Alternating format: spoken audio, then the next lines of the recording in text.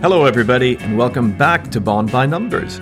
We hope you're doing very well. Thank you for joining us here in this episode.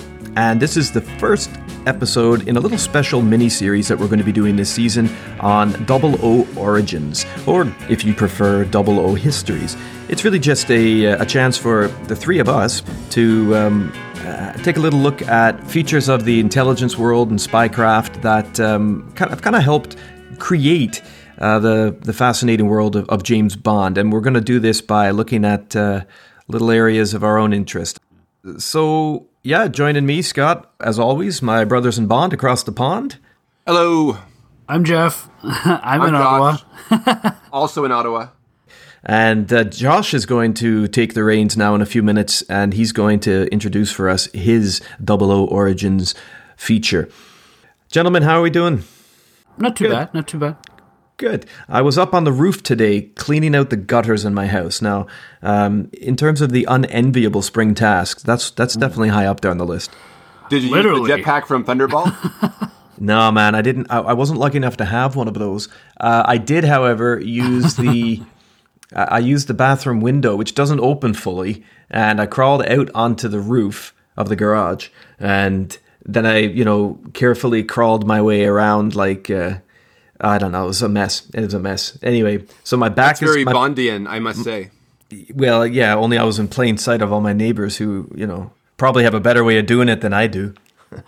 I was going to reference another film called Vertigo. Did you have any of that? No, but I have in the past. So I was quite lucky today. If I'm up any further than like 4 steps on a ladder, I'm gone. I'm serious. No, man, it's a serious thing. I sweat when I play Snakes and Ladders. I'm no good. Sorry, go ahead. Yeah, that's intense. No, I mean vertigo's a real thing, but I mean my garage isn't that high up off the ground. I also have started. I don't know about you guys over in Canada, but here in Scotland, the wasps and the hornets and those little pests are starting to try to work their way into the homes. Not quite yet. I noticed some beetles around outside, but that's about it so far. Beetles are all season, though, aren't they? Well, there's a couple of those, those shield those shield bugs. They sort of hibernate during the winter, and then when it starts thawing, then they come out of the woodworks. Are those the stink ones? Are they the ones that kind of... Yeah, that's correct. Cinch bugs or chinch bugs. I don't know. Well, at least that's what I was told that they're called. They're little brown things, and they're so small, but man, they smell so bad. Yes. How can something so small? Wait till kids come into your life and you realize. I was going to say that's a reference to infants. Well, I'll tell you what, a dog or a cat as well, that also applies. That's true. Yes, it does. Yeah, it does. Yeah, there's a great line in a John Prine song, Jesus, the Missing Years. I don't know if you guys know that song, but he talks about, he's like, all the world smelled like poo, baby poo, the worst kind. And he's not wrong. He's not wrong. Sounds like a Robin Williams skit as well. Yeah. Yeah. Anyway, we're getting off track before we even started. Slightly. Yeah. So welcome very much indeed. You're the one who had dropped us into the domestic territory. So I yeah, did. I'm sorry. fine. That's right. But, I know. But listen, in lockdown, right? In lockdown, cleaning the gutters is about as exciting as it gets for most people in homes. So I got to share my excitement when it. Were you listening to a podcast while you were doing it? No, I wasn't. No. But perhaps, as a great segue, Josh, thanks for bringing that up. I have discovered a new podcast series, and I would encourage all of our listeners to go check this out.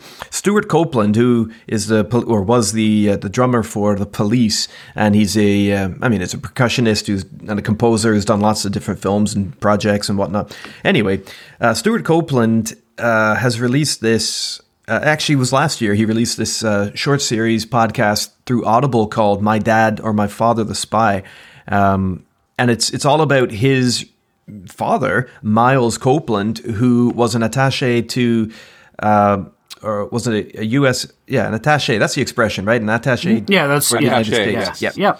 In Syria.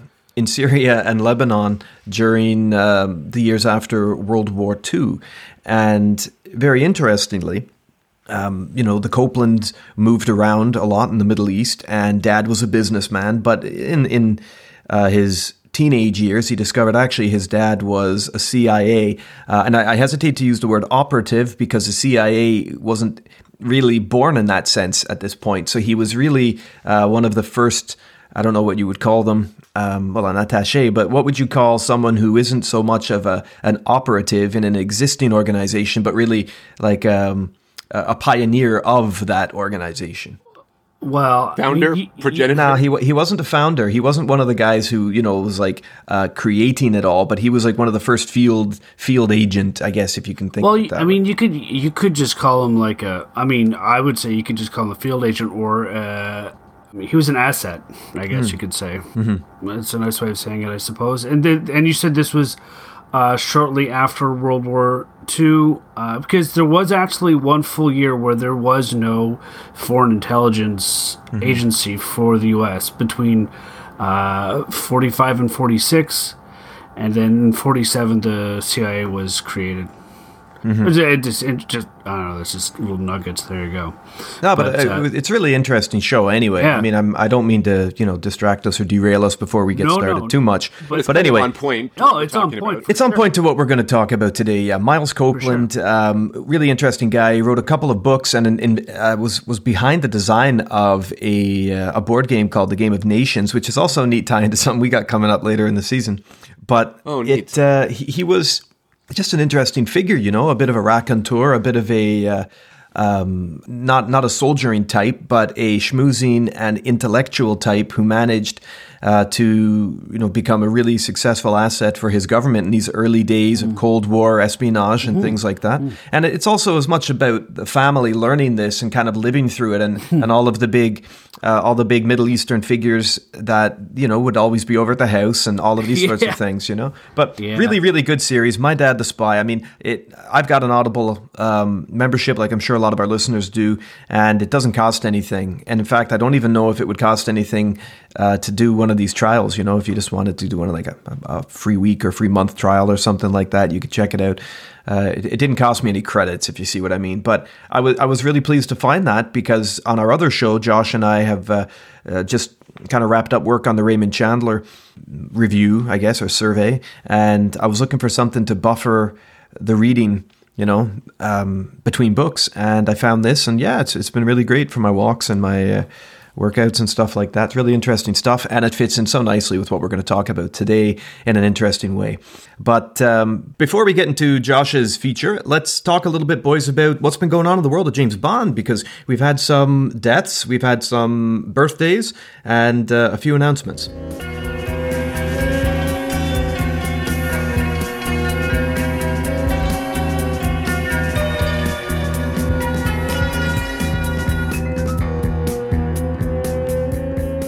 Yeah, I guess the deaths, the big one, actress Helen McCrory, best known for playing Narcissa Malfoy in the Harry Potter films.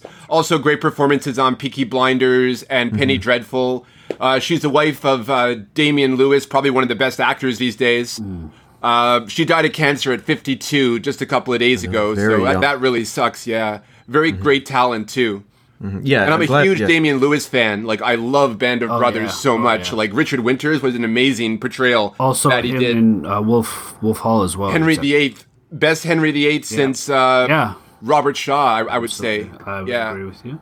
But anyway, Helen McCrory, fantastic actress. She played that judge sitting on the council for M in Skyfall. It was a small role, but she's always good in what she was in. And tip of the hat to her. Very sorry about her struggle. Glad that her struggle is over, I guess you could say. But sorry that we lost a very leading light in the acting field. For sure. And Lois Giles, Dr. Holly Goodhead, just moving on from that sad point, celebrated her 74th. Am I right in saying that, Josh? Yeah, 74th birthday. Yeah, 74th birthday. Yeah. Very exciting. Yeah, I think one of the underrated and underappreciated Bond girls. I remember we had a chat, didn't we, following a James Bond radio kind of invitation, I guess you could call it that, to do like the Desert Island Bond stuff, which was a great show that they had. And she was my choice, man, for Bond lady, Bond girl to be platonically stuck on an island with, I think that very resourceful. Intelligent, resourceful, obviously attractive. How long would it stay platonic, though? Let's be honest. How long's a piece of string? Yeah. Wow, okay. Lois Chiles was a good Bond girl, but she was in the wrong film, the wrong production for her character. Yep. Because in the end, they reduced her to a damsel in distress. Well, for that one sequence, imagine if she had figured out how to escape from the, how would you describe that? The chamber in which the fire from the rockets come down into the installation. Because remember, they were trapped in that meeting, in that briefing room underneath, the engines of the space shuttle. Let's just call it the rocket pan. Yeah, there you go. I'm sure there's a name for it. The rocket petri dish? I don't know. Yeah. The rocket bedpan? I don't know. I'm sure there's a name from it, and I'm just having a brain fart right now. Well, it's not something that's usually on the tip of any of our tongues. The exhaust pat. Yeah, there you go. The exhaust pat. Not the thermal exhaust port.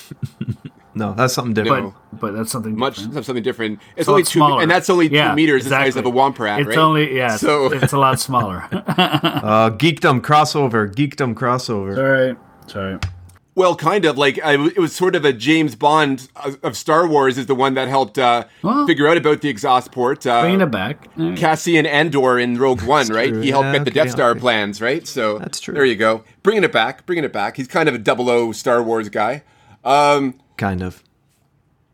All right, so there's that. So happy birthday, Lois Chiles. Thanks for being an underrated Bond girl. You're well appreciated. Yes, and Mads Mikkelsen, Jeff? Yeah. So it looks like he's been cast as the villain for Indy 5, which, could be good. I'm happy the cast looks good, but I was talking to my girlfriend about this. I don't know what to think because I was very disappointed with the most recent, which isn't even that recent, in regarding the Crystal Skull. But I'm hoping with the addition to Mads and the rest of the cast that maybe this will sort of reinvigorate the franchise. But having Mads in anything will make it better. So I'm hoping that since he's been cast, that's going to, I guess, I don't know, make the gumbo a bit spicier. I like your Cajun references. Interesting. Because he's Danish, so why not go with the Cajun reference, right? Just to screw everything up. Absolutely. I don't know. I'd like to try Danish gumbo. That would be very interesting. It would be. It probably involves alcohol, most likely. Because before we learned about that movie that Mads Mikkelsen is in another round, that's right. They love their drinking. It's like a cultural thing, right? But moving forward, though. You just mentioned Mads Mikkelsen, and I think one of the worries we have about Indiana Jones 5, just as a sidebar, is how good is Harrison Ford going to be in it? Yeah. In my opinion, if he brings the same moxie and energy that he did in The Force Awakens as Han Solo, which I thought he was great in that small part he was in that movie, I think he'll be okay. He has to kind of play the older Indiana Jones. It's not like Indiana Jones in the Crystal Skull where he's pretending not to be an older Indiana Jones. He needs to really kind of embrace his age, and they have to play with that in the narrative. You know what I mean? I agree with you. I'm not sure that they will, but I would like to see an Indiana Jones that is almost purely academic here in this one. Maybe he's the Miles. Yeah. Or not the Miles. And Phoebe Waller-Bridge's character is like his protege, I guess you could say. Well, sure, whatever. Also, bringing it back, she co-wrote No Time to Die. So there we go. There you go. Yeah, I think if Indiana Jones is a teacher in this one or is a scholar like his dad was, I think that there's nothing wrong with that. He can still have a very serviceable and fun agency in the story as long as they don't overwrite him like Jeff is suggesting. Well, I just hope that Mads Mikkelsen's a great cast, but Cate Blanchett was a great cast for The Crystal Skull, and look how that turned out. That's probably not one of my favorite Cate Blanchett performances. No.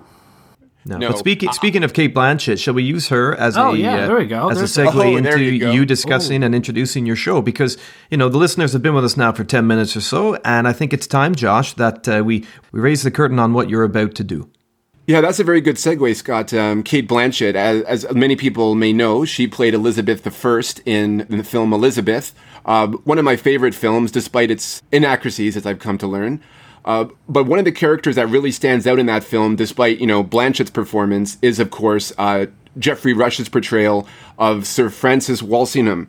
And this is sort of his pulp cultural image of Walsingham as this spy master for Elizabeth I, arranging, all this subterfuge to, bring down the Catholic plotters against the throne, and him almost having like these Godfather like assassination arrangements, at the end of the movie, which is a bit over the top, of course, but that's just the image of him quoting Machiavelli throughout the movie, and so that already stuck with me historically. But then I came to learn that a lot of the stuff that he did was true, and that in fact he's considered as the progenitor of really the modern British Secret Service. Interesting. So, he is, in fact, I guess you could say, for this series that we're doing, 00 Origins, I guess, he is, in fact, I guess you could say, title. 00 Walsingham, or 00 Puritan, as he should be called. Should I call him W? Like his letter, right? Because, like MQ, like... Oh, yeah, just call him W. Yeah, that's what I'm saying, like W. He never had the nickname W, unfortunately, which would have been really cool. I'm pretty sure that some missives that were sent out probably referred to him as such. But one of the monikers that he was well known as was Mr. Secretary. Cool. Because he was technically that. He was the secretary. He was principal secretary of the Privy Council to Queen Elizabeth I from 1573 to 1590. From the time of his appointment to that position to his death in 1590. And it's really this area of his influence, not just in the royal court, but his influence as you say, Josh, that sort of origin figure in intelligence, really for British intelligence. And you're going to get in today, aren't you? Talking about the spycraft, talking about the history, the relationships he had, and kind of how this connects to what we appreciate today as an intelligence organization that we see, even if it's a facsimile thereof in the Bond films. Yeah, absolutely, Scott. That's what I plan to get into, go into details of the spycraft that he utilized during his career, and some stuff that was very innovative for its time that has been, I think, shown to be exemplary and therefore used in the years to follow from his time. Cool. Yeah. That is good. And I think that, Josh, just before you take over and kind of lead us through this stuff, Jeff and myself will follow up later this season with episodes of our own with 00 Origins. We've both got our own little research areas that we're looking into and we're really excited about. But this is the one that's going to start it off. And we decided, Josh, to give you the lead on this simply because it is sort of that origins. So the chronological order of how the hamster wheel started to spin here. And the realm, and the defense of the realm. Yeah. The defense of the realm, exactly. Yeah, and thanks again, everybody, for joining us. We really hope you enjoy this. If you're history buffs, we think there's a lot in it that you're going to like. Josh has got a lot of great content planned. If you're Bond fans, then this is going to give you the blueprint of one of the most popular, or perhaps the most popular spy that existed when the word spy wasn't really used. That's right.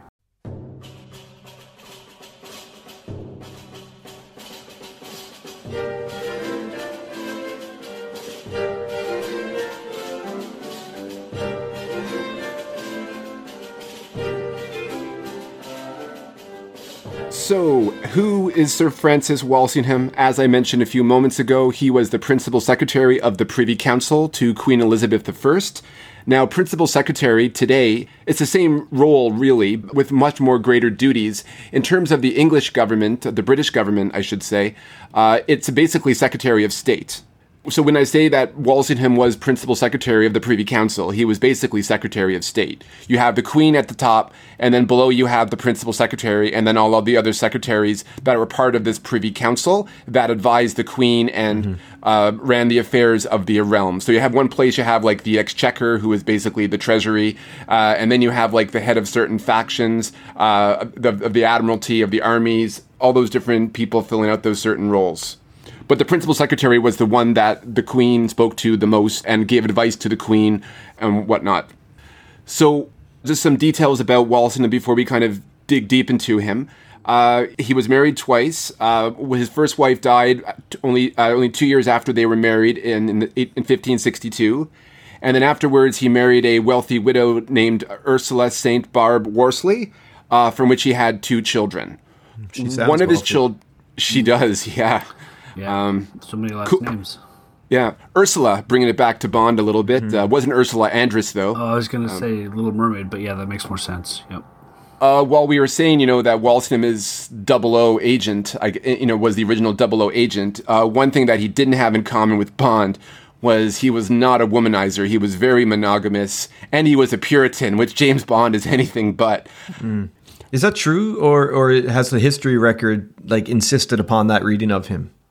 There is nothing from the historical records to indicate that Walsingham was in any way a womanizer, or even if he had any affairs, from what I've read on him. Right. So actually, sorry, Jeff, I was just going to ask Josh to cite the sources, not to cite them, but because you have done a lot of research here, Josh, do you want to just take a minute before we go any further and just kind of share with the audience the books you'd recommend on the subject? Because you have put a lot of time in on this one.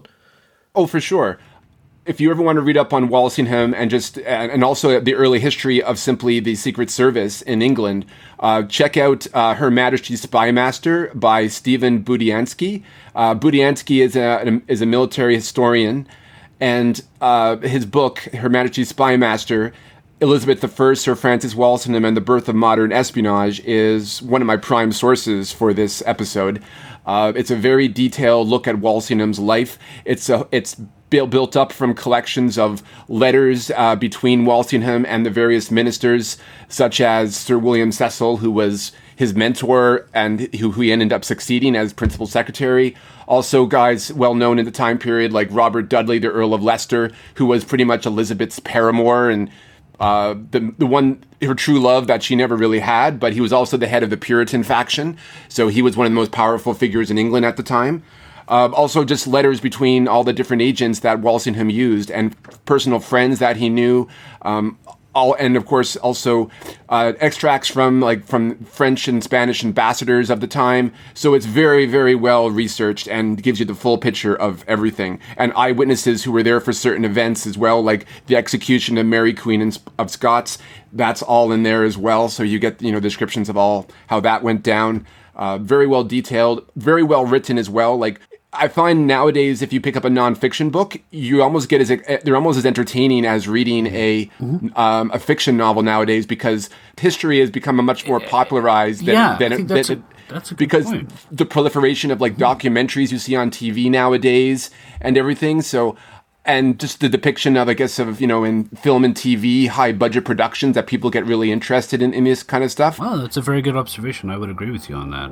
Yeah, so I just think now, any historical nonfiction book you pick up is destined to be a really good read. So if you have a certain topic of history you're interested in, go to your local chapters or your Walden books online. or your Waterstone or wherever you might be. Curbside pickup, yeah. Or your libraries, if you still do that. Anyways, that's my push for greater nonfiction historical literacy. So there you go. Another source I had too was Elizabeth I, A Study of Insecurity from the Penguin Monarch collection. And that was written by Helen Castor, who is a well-known medieval and Tudor historian. She appears on BBC a lot. Yes. She wrote a great book, which was another one of my sources, on pre-Walsingham and Henry VIII and Queen Mary and all that, which is her book, She-Wolves. Fantastic book. And then another one I have too is Julian Norwich's The History of France, which provided a lot of background on the machinations politically with France and England, as well as Walsingham's time, with contrasting notes from, not contrasting, but with comparative notes from Her Majesty's Spy Master on Walsingham's time in Paris during the St. Bartholomew's Massacre. Okay. Nice. That's a good triptych. Also, a documentary I wanted to point out that I saw on code breaking. The series is called The Science of Secrecy, and it was basically the author. He hosted a series on BBC in 2000, and it's based off his own book, The Book of Code, in which he just goes into the history of code breaking in general. And one of the episodes he covers is the Babington plot, which is one of the big moments of Walsingham's career. Cool. I think maybe I can play devil's advocate here, but I would say Walsingham is similar to William Stevenson, who, as Bond fans and Fleming literary fans know, that he is obviously the main individual that inspired the character of Bond, but Stevenson wasn't really a spy because he really didn't do any operations, but he was sort of like the guy. He was the spy master, which is not really a spy. He's kind of the one that kind of ran everything. He was the one that had the group of operatives and told them to go and do this and get the information. That he would compile the information, look at it, send it to more people, and then run it up the flagpole. And I think Walsingham is kind of like the Stevenson of that time, because he really is a spy master. Because he didn't really, I guess we'll find out through Josh's episode today, but I would say that Walsingham probably wasn't as much of an operative himself as he was sort of like the spy master or the case officer, but something to the effect of he was the one behind the scenes running it, more than he would have been an operative himself. Yeah, he wasn't an operative. So if you ever seen that movie Elizabeth, where you see him like in France, where he like kills a would-be assassin, or when he actually very unhistorically murders Mary of Guise, like poisons her after having sex with her, like in her castle in Scotland in the last half of the movie. That did not happen whatsoever. Walsingham was not an agent like that whatsoever. He was a bureaucrat. Okay, so would it be more appropriate then to, I mean, in context of this program, Josh, would it be more appropriate, instead of calling him a 00, is he more like M? Yeah, that's why I was going to say he's M. W. That's why I was saying he should be called just W, because he's not as much of like a spy as he is sort of like the one sending out the bonds. The dungeon master. Sure. There you go. No, that's true. Now, the thing about Walsingham, yeah, he was a Puritan, and even Puritans were kind of like the most extreme type of Protestants at the time as well. I mean, there's a great thing Robin Williams says about, in one of his skits about how like Puritans, people so uptight, the English throw them out. You know what I mean? And of course they found in America. So I guess that's something. But yeah. That's something. Anyways, that's something. That's something. Yeah, exactly. But it also that's why I think that puritanical sort of foundation still exists in America to this day, I guess you could say. But even like the Queen Elizabeth I, she hated Puritans, and they would come in and they would correct her on her grammar, or not her grammar, but they would correct her on her profanity, because apparently Elizabeth I swore a lot. There's a story about how one priest says, we have to find parishes for 30,000 priests or something like that. And she literally says, like, Jesus Christ, 30,000? And like that's quoted like in a... That's blasphemy. On a document. Then.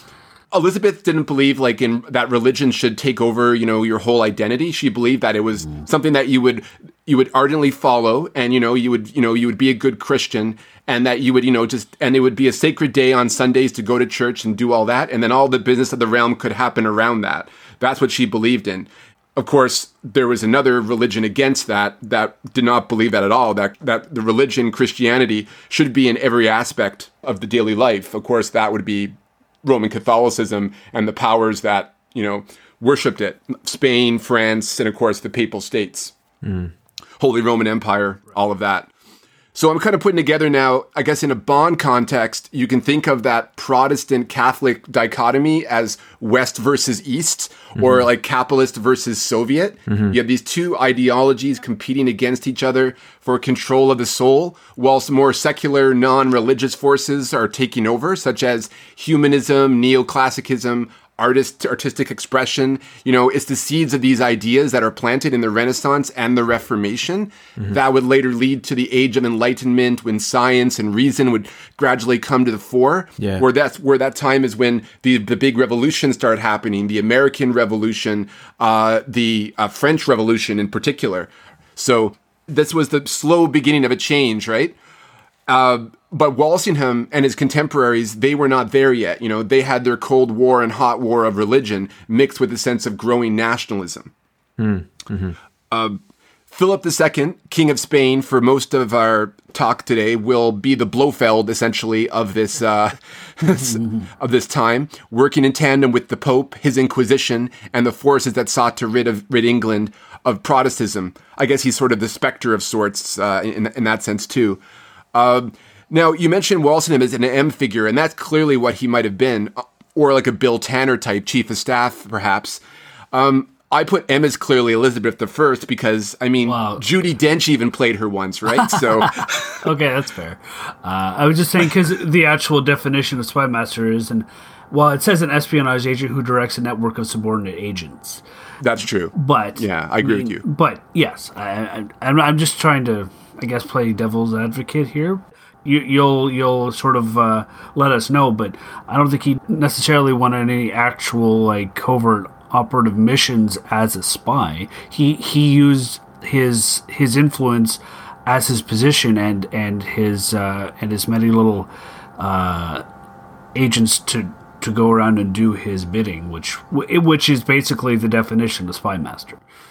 Well, the thing about Walsingham is, we'll get into it. He comes from a legal background. He studied to be a lawyer. That was his plan because his father was a lawyer. And if you think about it, another very influential figure in a previous regime in England who was a lawyer who started out that way and ended up becoming, basically the right-hand man of Henry VIII, even pretty much using spycraft and to incriminate, various figures that Henry VIII wanted him to destroy. I know. Teacher, pick me. Pick the teacher. Who, Scott? Sir Thomas More. No. Oh, wait. Pick me, sir. The man I'm talking about is Thomas Cromwell. Yeah. Well, More was a lawyer as well. Yes, he was. And he did persecute people. He did. He was also one of the early Protestants in England at that time as well. Mm-hmm. Anyways, moving forward. So just that's basically... Who, Thomas More? Yeah, so... Thomas More was a Protestant. No, Thomas Cromwell was. Oh, Cromwell, yeah. Oh, totally. Cromwell, yeah. Yeah, Thomas Cromwell was a Protestant. Well, he was trying to get the Act of Succession signed, wasn't he? Exactly. Anyway, sorry, dude. I'll go back in my cage. Okay, I love it. Okay, so we can dispute, whether or not he was M or not. But yeah, I totally agree with the argument that you laid there, Jeff. That it makes a lot of sense that he is the M because he is the spy master, as you could say. The sub-M, or the chief of staff, was clearly William Cecil, Lord Burleigh, who was who Elizabeth called her spirit. That was basically her. She had nicknames for all of her Privy Council members, and he was her spirit. This is the man that supported her when her half-sister Mary came to the throne, and England plunged into Catholicism again after Edward VI died.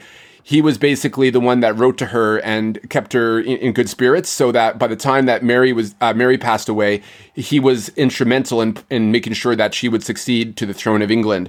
So Cecil was a huge player. He was also and Walsingham was his protege, and we'll get into that.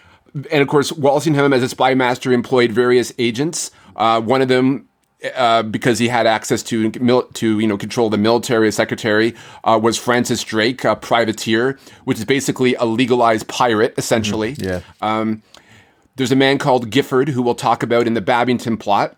Not Kathy Lee's husband. Not Kathy Lee husband. I think it was Frank. Did Frank Gilbert pass Gifford. away? A long time ago. Frank used to do the Monday Night Football. Yeah, that's right. He did. That's right. Yes. Anyway, sorry, guys. That's right. No worries. You can depend on me for these types of quality interjections. Of course. I saw where you were going with that. I knew it. I knew you were going to mention that. Sorry. Yeah, that's all right. So we have Gilbert Gifford. He is not Frank Gifford, just to clarify what Scott was saying.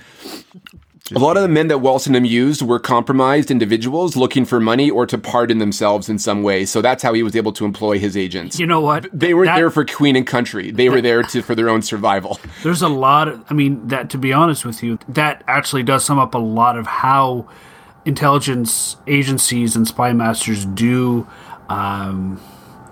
sort of reel people in to work for them. It's either money or blackmail or to be a patriot for whatever the cause is. So that definitely makes sense.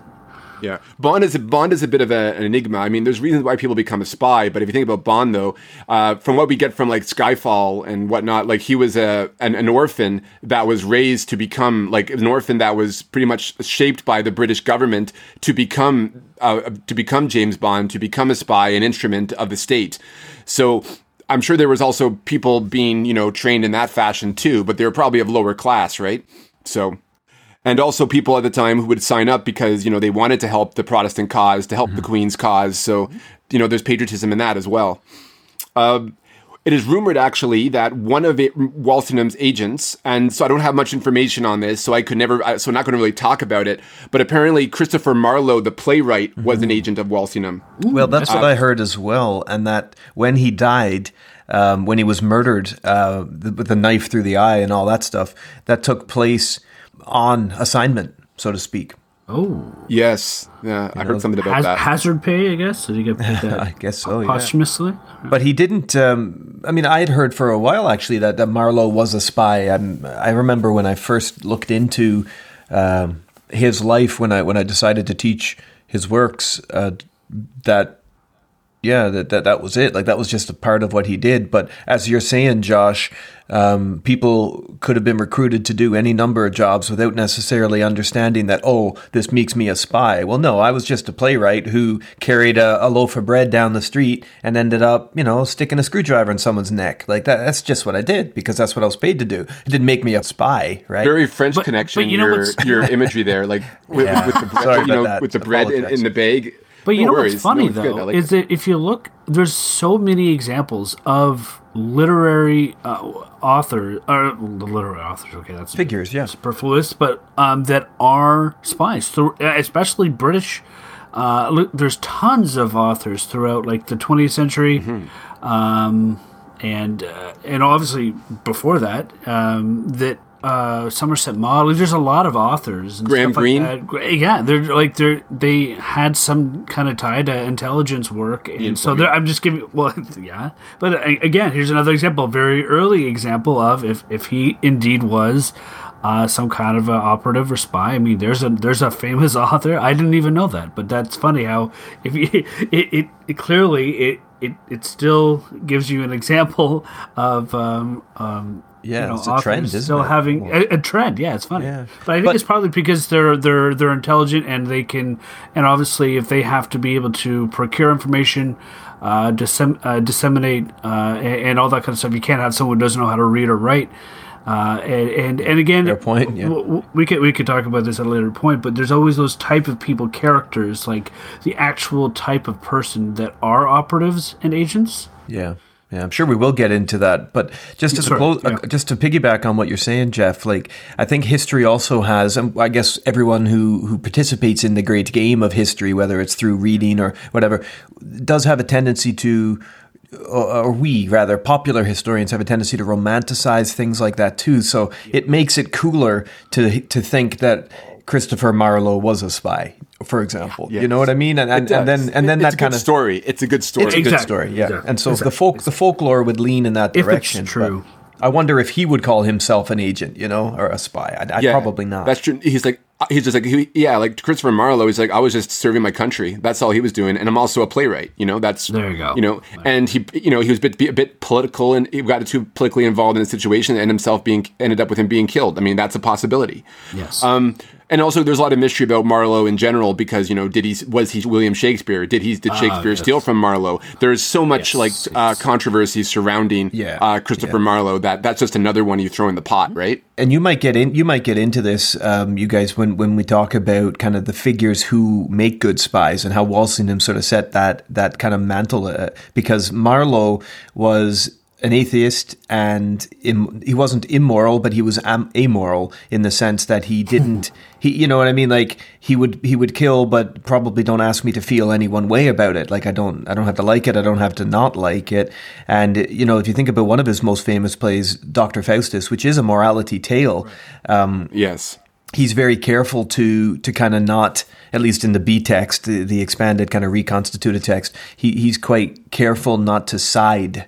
As a morality tale, it's Faustus's desperation at the end that kind of throws him to God, and he's pulled down to hell. Ultimately, he does repent, but he doesn't get that salvation that he's hoping for. And it's interesting that if you think about Marlowe as a spy in this kind of time and age, he's produced a big morality play which doesn't deliver his protagonist to heaven, even though he has been very, very bad. So it's almost like saying there is an extent to evil, and it will lead you somewhere. Yeah. But anyway, I'm getting off track. That's very Machiavellian in a way, right? Like, is it better to be feared than loved? You know what I mean? Right. It's very true in that sense. And in look at Marlowe too. He also did Edward II, and that's a play that pretty much has a homosexual main character. Yeah. Right. And he portrayed that in a way that Shakespeare would never do a play like Edward II. There's just too much controversy about it. And Shakespeare was definitely a moralist, as we know. Oh, of course, yeah. Going back, though, to Walsingham. So, yeah, he was a Puritan, but he was also dour and bureaucratic on top of that, which makes sense. But he also possessed a very dry wit and a very self-deprecating humor. Like, he would write to friends and he would talk about how unimpressive a husband he was physically, to his wife and stuff like that. So these were the Puritans who got on the Mayflower. Walsingham was a Puritan. I mean, the guy wore black all the time. And think about the Elizabethan court with all of its collars and its frills and, the fancy doublets of silk gold and all this kind of stuff that guys like, the Earl of Leicester wore, or what the Queen wore, whatever kind of pageantry she was putting on, just in her very image, right? Gloriana, the Fairy Queen, that sort of stuff. And then you have like Walsingham walking around in pure black, basically. Elizabeth called him her Moor.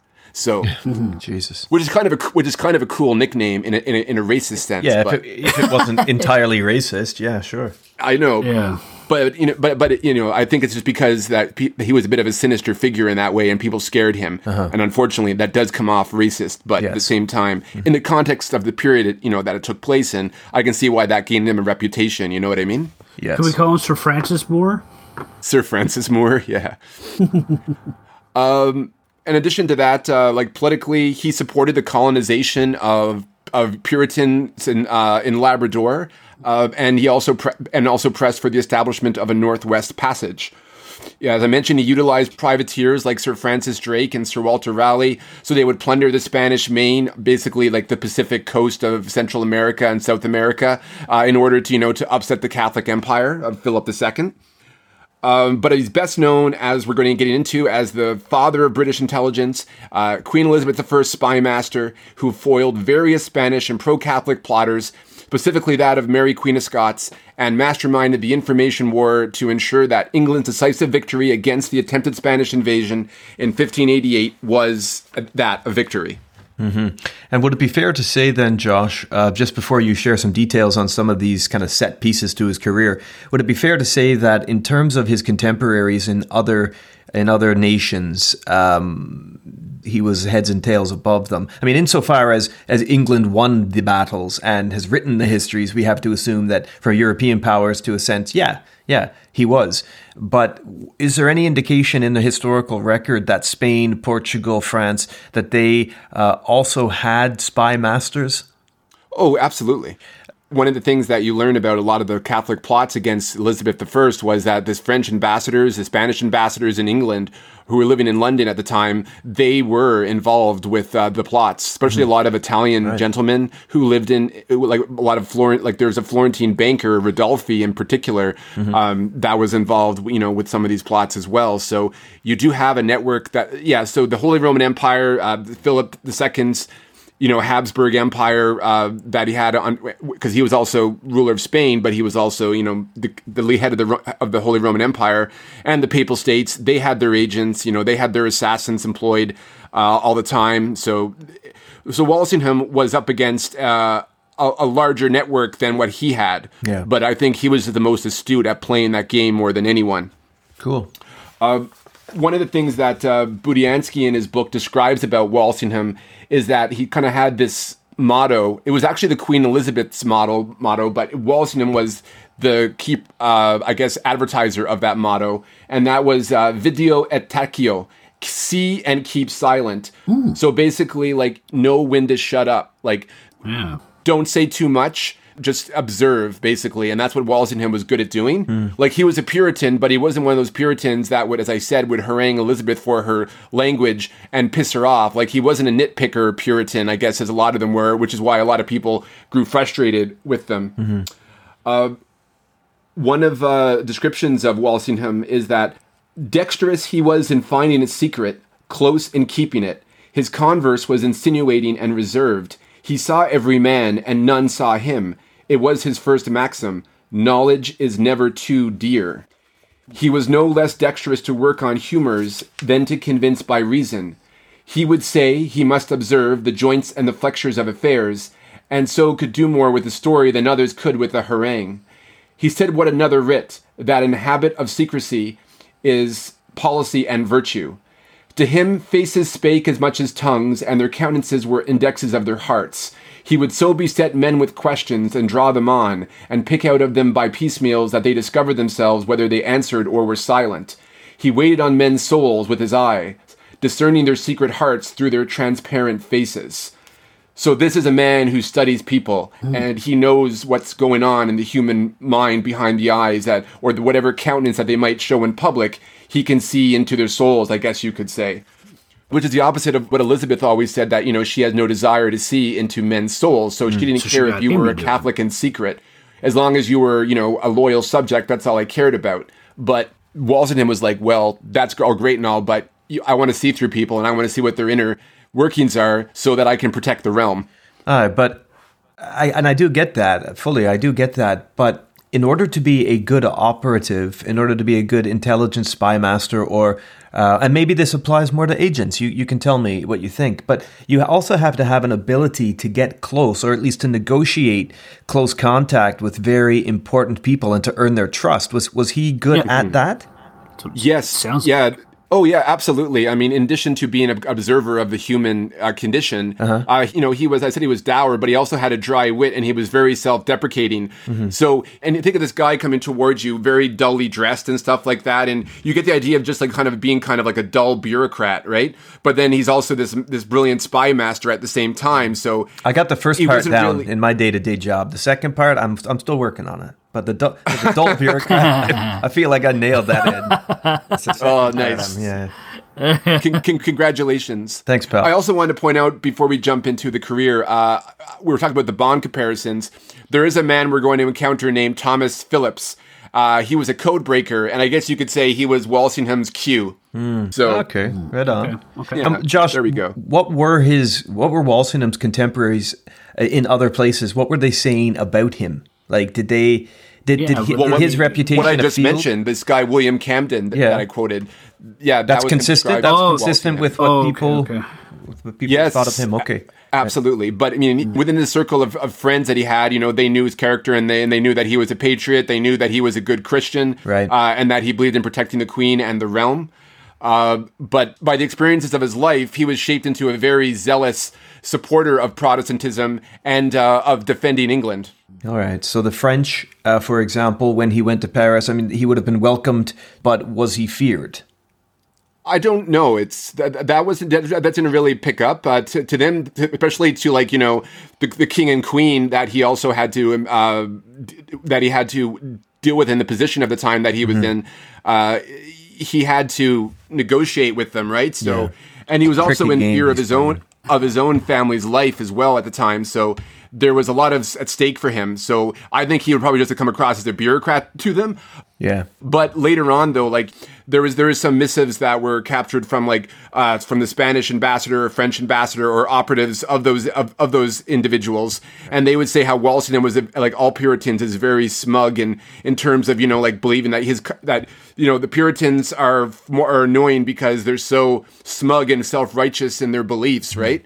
So but it's quite funny though. There's some people that he could have turned off. It's just funny listening to you say this because, you know, you watch shows like The Tudors or like Wolf Hall or whatever, and you get the impression that it's always and this is the world we live in, right? The media presentation, it's the person first, it's their style, it's their speak, but they would have seen Puritan first, wouldn't they?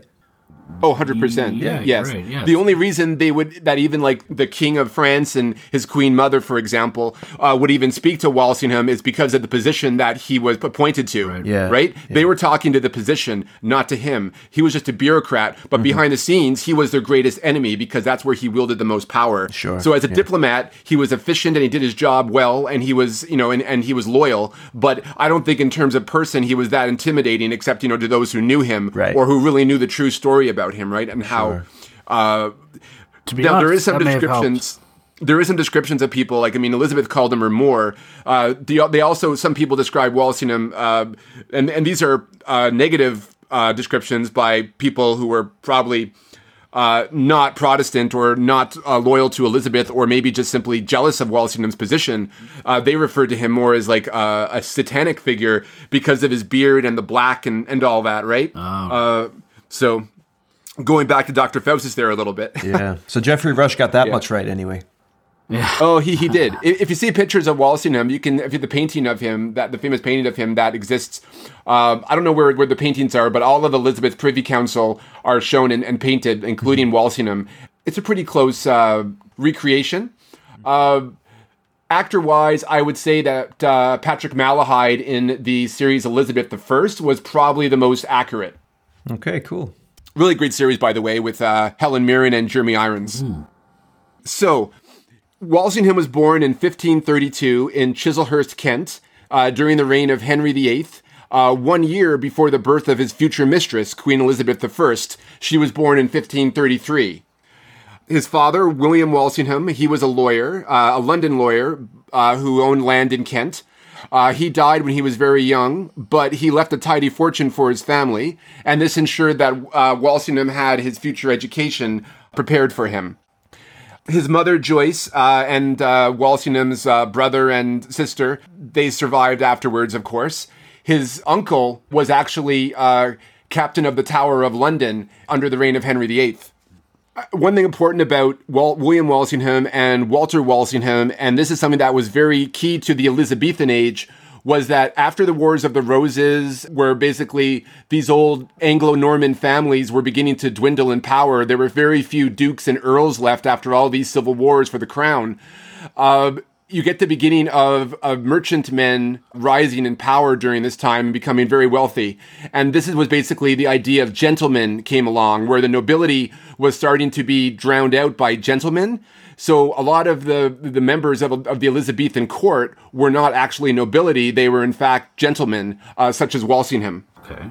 Yeah, and this has a lot to go with the Protestant idea of the Protestant work ethic of working your way up through hard work and toils and tribulations in order to better yourself as a person, and therefore your life is better because of that. So the Protestant Reformation allowed a lot of people to move up before, when under Catholicism, the world was very much stuck at a certain, hierarchy controlled by the church, controlled by the nobility, and so on and so forth. So very important during the time of Walsingham's birth and his early childhood was that Henry VIII influenced Parliament to renounce papal authority over the English church, which made him the head of the Church of England. This, of course, he did so that he could marry Anne Boleyn and divorce his current queen, Catherine of Aragon, who would not give him his son. Henry VIII had a lot of psychological issues and anxieties about continuing the family dynasty due to his father's tenuous grip on the throne of England, and this pretty much pursued him into his adult life to the form of sociopathic obsession. And this is when England officially enters the Protestant Reformation that was already established by the Calvinists, by Martin Luther. This was already this big, rage that was going on in Europe was now coming to England through Henry VIII, who wasn't really Protestant per se. He was actually a Catholic who actually defended the church, many, many times before as a young man in his writings. And he just used it for his own political means, his own benefit. And this continues after Henry's death, when his sickly son, Edward VI, ascended the throne of England. Edward was a devout Protestant, though, unlike his father, and he persecuted Catholics. Not in the sense of, burning them at the stake or anything, but they weren't allowed to practice Mass, and they could do it in their own homes, but not in public. So it wasn't a great time to be a Catholic in England. So with the whole bond thing I talked about, the Catholic dichotomy and the Protestant dichotomy, it's just the idea of this world on fire, Protestants versus Catholics. So you have the England and Protestants versus Catholic Europe. That's the Spain, Holy Roman Empire, France, and the Papal States. And of course, you have the Inquisition raging in Spain, where all Protestants were being stamped out by Catholic forces. Now, Walsingham, we talked about how his father saved enough for his education.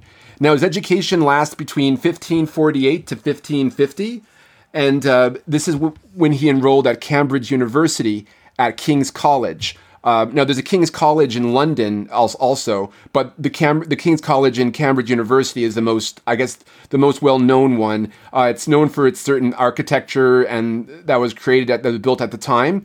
It was founded by Henry VI back in 1441, I believe.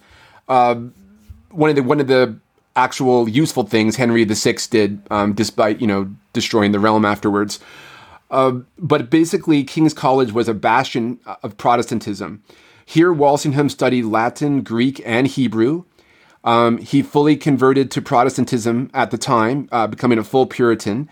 He traveled abroad in Europe upon graduation, and then he learned French, Spanish, Italian.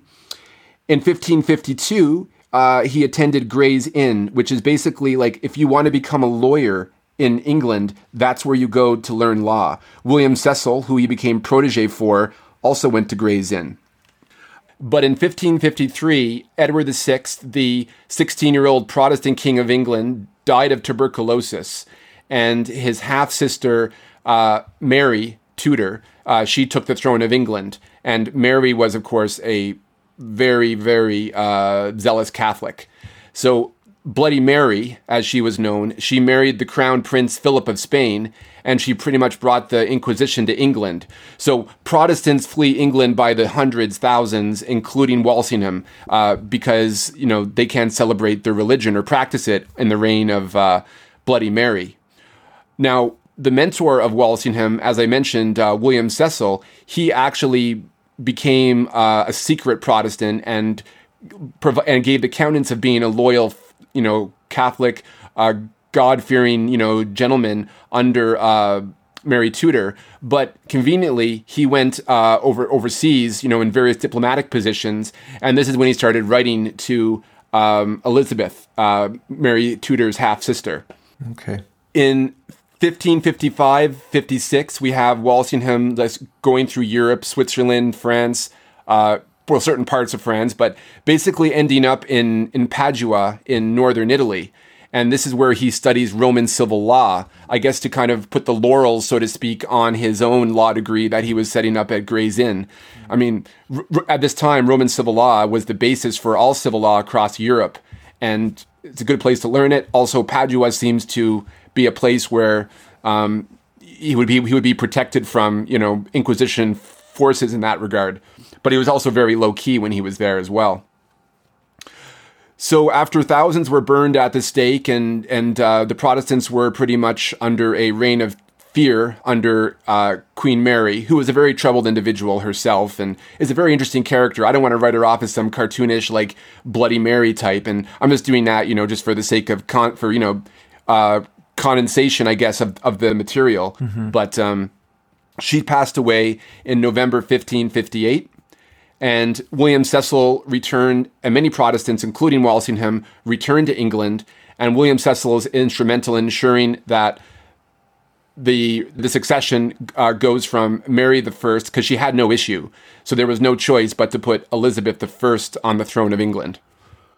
So all the Protestants return. Yay. Mm-hmm. Yeah. Yippee. Yeah. Ooh, the peasants rejoice. Do they? Let the peasants rejoice. So when Walsingham returns, 1562, he gets married. Anne Carlisle, as I mentioned earlier, she dies 2 years later. But before that happened, I guess this marriage allowed him to give him enough. What's the term? It gave him enough clout at the time, especially with his father's fortune still with him, to become MP for the riding of Lyme Regis, which is in Kent somewhere. I'm not sure exactly where that is, but I'll find out for you.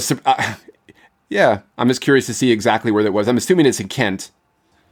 You would be wrong. It's not in Kent at all. It's in the opposite. It's in the opposite side. It's in Dorset. Oh. Dorset. In Dorset. Southwest, not southeast. Yeah. We're endorsing It was probably Dorset. a position that was available and that he was able to attain it, right? Now, just for the setting up the basis of what's to come, in May 1568, Mary Queen of Scots was deposed as Queen of Scotland for various reasons. I'm not going to go into that. That's a whole different podcast on its own.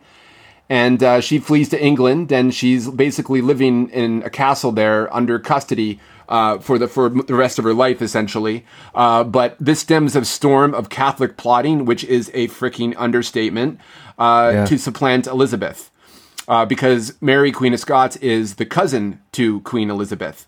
All these French, Spanish, and English royal families, they're all connected, man. They're all connected, despite religion. Now, William Cecil, as I mentioned, he is principal secretary to Elizabeth, and he hires Walsingham to work against various plotters, and one especially who was supposedly involved in a failed northern uprising, named Thomas Howard, the 4th Duke of Norfolk.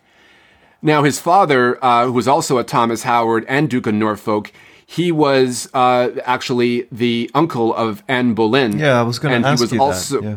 If he was related to the Howards in the not Howard Castle, but what's the castle she comes from though? I think it's Hever, I believe it is. Yeah, I think you're right. Anyway, yeah, right, cool. So yeah, that's the same family. Hever was the Boleyn's castle, but they were because Thomas Boleyn's wife was the sister of the Duke of Norfolk. Cool. Of Thomas Howard. Anyways, Thomas Howard was executed because his niece Catherine was an adulteress who also married Henry VIII, and when she went down, so did Thomas Howard. So. His father. So the Duke of Norfolk, he's a Catholic, and he is plotting against Elizabeth for the throne and working with various Catholic agents throughout Europe to do so. So this leads into the first big moment of Walsingham's career, which is the Ridolfi plot. Cool. Now, this was around August 1569. Walsingham was secretly working for Cecil to rid out these plotters. Ridolfi was a Florentine conspirator working with Thomas Howard, the Duke of Norfolk, and he was a fervent and ambitious Catholic, like Norfolk was. Ridolfi was working in London, and Ridolfi was basically the agent that Norfolk would use with like the various ambassadors and plotters in London to essentially overthrow the kingdom. This would lead to like an almost a complete deposition of Elizabeth's rule, and the plan was that Norfolk would wed Mary, Queen of Scots, and depose Elizabeth. And he could do so because of his noble blood, and on top of that, he was a Catholic. And this was all approved by the Pope as well, so this was something that was going forward very strong, and it had to be stopped. And Walsingham was instrumental in that. While Cecil was the one that was the spy master in this sense, and using Walsingham to, go over certain documents and just to make sure that they could find a way to trap Ridolfi. And when they did trap Ridolfi, he was interrogated in Walsingham's own house. And essentially, they break Ridolfi, and these letters are set up to be delivered to Norfolk, which implicate him in the plot. And he was executed a few years later. He was in the Tower for quite a while, but he was executed in December 1572. For those of you who've seen the movie Elizabeth, just to go back to that film, the Duke of Norfolk was played by Christopher Eccleston. What's he called? Doctor Who. One of the Doctor Who's. Doctor Who. One of the Doctor Who's. What's yeah. Exactly. Yeah. Who's he? What? A Time Lord. I was going to say. Yeah. Oh, yeah. Professor's. Was it in Community? Professor Spacetime. It's a joke on Doctor Who. Oh yeah. Oh, okay. Yeah. I was just going to say though that So Christopher Eccleston, he was a Time Lord. That's what I meant to say. Yes. Yeah. Anyways, whatever. Ridolfi, of course, was executed as well, and that plot was stamped out. Now, this work led Walsingham to represent what led Walsingham to represent their fellow Protestants in France. And these were a group called the Huguenots. And they were negotiating with Charles IX, the Catholic King of France. And he was appointed, I guess, their arbitrator for the negotiations. The work that he did here pretty much was noticed by the Queen and the Privy Council and Lord Cecil. So he was then made ambassador to France. So him and his family, his wife Ursula, their young daughter Frances, they head over to Paris, where they lived in a nice house in the city, in which they were able to, where he was able to, I guess, continue his diplomatic duties. And this is when, he was started to begin a political career for himself as a diplomat, as someone who was exposed to, I guess, the greater circles of European society. So he was slowly becoming a known force outside of England as well. But in terms of being a spy master, I guess he was still embryonic at this point, just based upon, just the small work that he did for Cecil during the Rodolphi plot. So are you saying at this point then that this is kind of where he kind of had, even though they didn't have light bulbs at that point, but this is where he was kind of like, well, okay, I see what I can do, and what's there for me? Sort of what's there for me, and like I can do this, and I need to do this, and I know how to do this now. Let's keep going further with this sort of style of work, do you think? Mm-hmm. Exactly. Okay. And so one of the it's not a small resume point, like negotiating with the French crown. That's not like it's not like a delivery boy. You've got to have that sort of ability to earn the trust of foreign nationals, and you have to be disciplined and civil and educated and literate. Yeah, this is obviously, I think what Jeff's saying is spot on. And this is just me reading survey notes and listening to you talk. But this to me is kind of the coming out party, right? It really is, absolutely. And he also had a big burden on his shoulders as well, because while he had a big bird? What? What'd you say? He also had a burden on his... Well, actually, he was into falconry. That was one of his hobbies. Well, there you go. That's better than you can imagine it is. I don't think he brought his falcon into the I don't think he brought his falcon into the palace. Are we still talking about the same thing here? Are we? Because I'm thinking big bird. I'm thinking that means something different. But okay, he never brought his falcon in. All right. Hope he didn't. Yeah. I hope he never brought his falcon in the palace. Is that like some kind of like exactly? And just so your historical memory might cheat you there. So Versailles wasn't built at this time. So it would have been like the Paris, like Ile-de-France. I forget the name of it now, but they used to. There's a the original palace of the King of France was in Paris. Is what I'm trying to say. Mm-hmm. Not outside the city. Because Versailles was a hunting lodge. Yeah, Versailles started out as a hunting lodge that was dilapidated, and then it was built up by Louis XIV into like this incredible, palace that that's world famous, historically famous for being, I guess, the center of a very decadent regime, right? The Sun King. Yeah, exactly. Mm-hmm. Did they still make sun chips back home? Yes, they sure do. Rachel's like the spokesperson for the show. Is she? Because you can't get those here. Wow. You can't get those. They're very good, yeah. They're we should send you some via mail or something. An empty bag. Be like, they were great. Just imagine how good they would have tasted if you had them. flat pack, like 15 or 20 different sun chip packets. So it's like an envelope. I'm opening it up. Fuck. And fitting with Louis XIV, there's a French onion. There's a French onion flavor too. Nice one. Okay, cool. Right. Oh, great. Now, of course, the key mission that Walsingham was given as ambassador to France was to negotiate the marriage between Elizabeth and Henry, the Duke of Anjou, who was Charles IX's younger brother. So he was there basically to deal with the king and the queen mother, Catherine de' Medici, yes, of that family. And he was basically there to negotiate, to see, to arrange a marriage between the two of them. Despite the religious differences, politically it could have been a good value, because if Elizabeth marries a Catholic king, a Catholic prince, then that could also be beneficial to the Catholics, because that could be a way for Catholicism to come back into England again. So it's basically firing over the sides of the bows back and forth, right? There's like a verbal barrage, I guess you could say. So Walsingham became very good at this. Now, during the time of these negotiations, something terrible occurred in Paris in August of 1572 during the feast of Saint Bartholomew. As I mentioned, the Huguenots were the main Protestant faction in France, and Charles IX was sympathetic to some of them because a lot of them were loyal. But at the same time, they were also hated by the Catholics there. And the head of the faction of the Huguenots was a man, an Admiral Gaspard de Coligny. He was actually an advisor to the king. And as I mentioned, he was a Huguenot, a Protestant, who were sort of like Calvinists in a way. So they're very rigid in their beliefs, but they're also very loyal. Now, the Huguenots made themselves threatening to Catholic powers mostly because they supported Protestant movements throughout Europe, particularly in the Netherlands, which is currently in a province of Spain.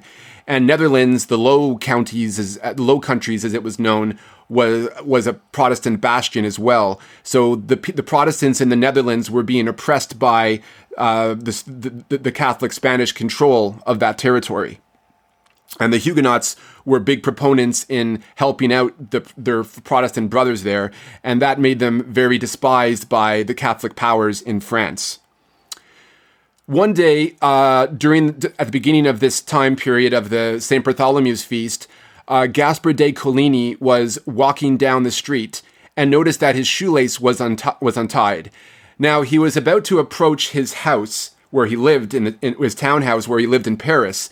And so when he bent down to tie his shoes, a gun went off from across the lane that missed him.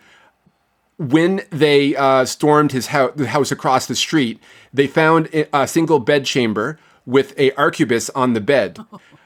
Jesus. And I guess you could, yeah. Wow. And yeah, very, very modern espionage there for sure, hey? Realistic that it didn't hit anything. Yeah. But the fact that, Coligny had his fingers blown off and not his face, that must have scared the living daylights out of him.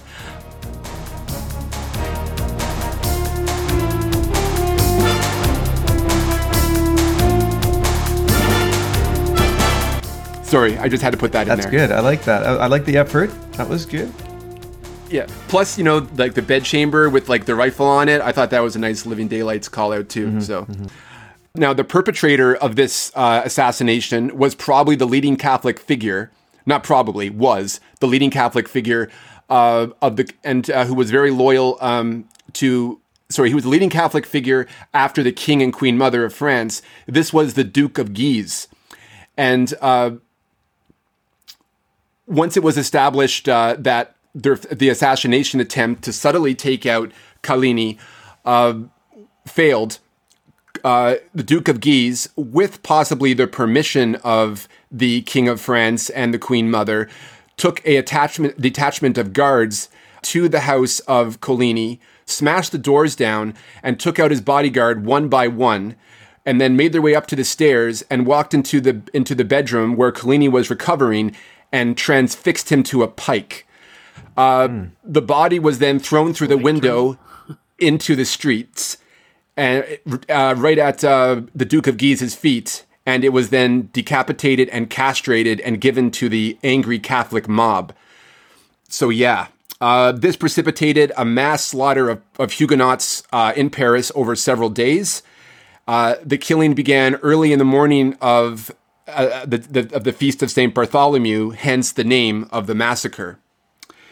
So, as I mentioned, Walsingham was the English ambassador to Paris at this time.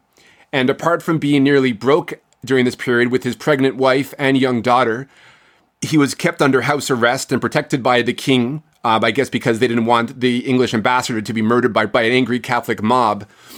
Officially, the king announced that Coligny and his followers, the ones that were killed first, were about to stage a coup against the government. So this was basically the official justification of the murders. But of course, the resulting violence was publicly condemned by the king until it was put down finally. Now, during this time, Walsingham allowed any Protestants that he could, any Huguenots or even Englishmen, Protestant Englishmen living in Paris at the time, he gave them sanctuary in his house. So that's something that he was able to do. 2 Englishmen were actually butchered just down the street at the gates of the house. Wow. So, yeah, it was this a pretty was crazy bloodshed, time. like literally on his doorstep. Literally on his doorstep. Yeah. So I mean, he really brought his work home with him. Yeah, like there's basically accounts of the king from his balcony overlooking the Seine, seeing all of the Huguenots who were fleeing massacre jumping into the Seine, swimming or just to drown themselves from being like utterly eviscerated on the streets. And then they said that the king had his own arquebus and he would pick off the Protestants like in the river. Well, he probably tried to because there's no arquebus one is, yeah, yeah, a blunderbuss or whatever it is, right? Well, yeah, he probably have a better chance just like throwing a bird at them. Yeah, I dare say, we were getting into like the muskets that were more efficient, I guess, in the 17th and 18th centuries at this time, right? So. Oh yeah. They were still learning how gunpowder worked and how rifles worked at this time still. I mean, if you got hit with it, it's going to suck, no doubt. But Oh, yeah. It's like rock salt. There was no John Wicks at this point, so, The Pope was really happy about the death of Coligny, the Huguenot leader. His head was shipped to the Pope, and the Pope basically, just absolutely basked into it. And he had a mural painted, which you can see, I believe, still today, of the St. Bartholomew's massacre and the death of Coligny. Do you know who sent him the head though? Headaches. Oh man.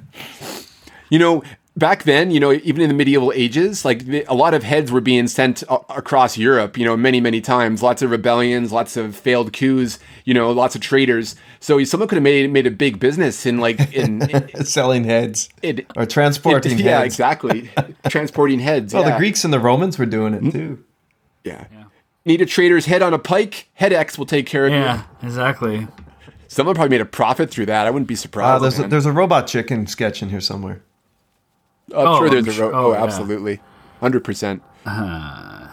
Right, let's skip along then and get up to some of this guy's highlights because he's not really yet in power, is he? I mean, not fully. No, not quite yet. Yeah, I want to look at the back of his card. But the important part of the St. Bartholomew's massacre isn't just, the utter awfulness of it, but it's that during this time Walsingham kept his cool and he negotiated a prospective marriage with the French throne and his queen. He kept going at it despite the situation, and he actually was given commands from the queen and from Cecil to basically to make sure that you don't plan. This was not an act of the state. These horrible massacres. This was in fact the mob. So there was always this diplomatic tension going on, and Walsingham held himself up very well in those situations.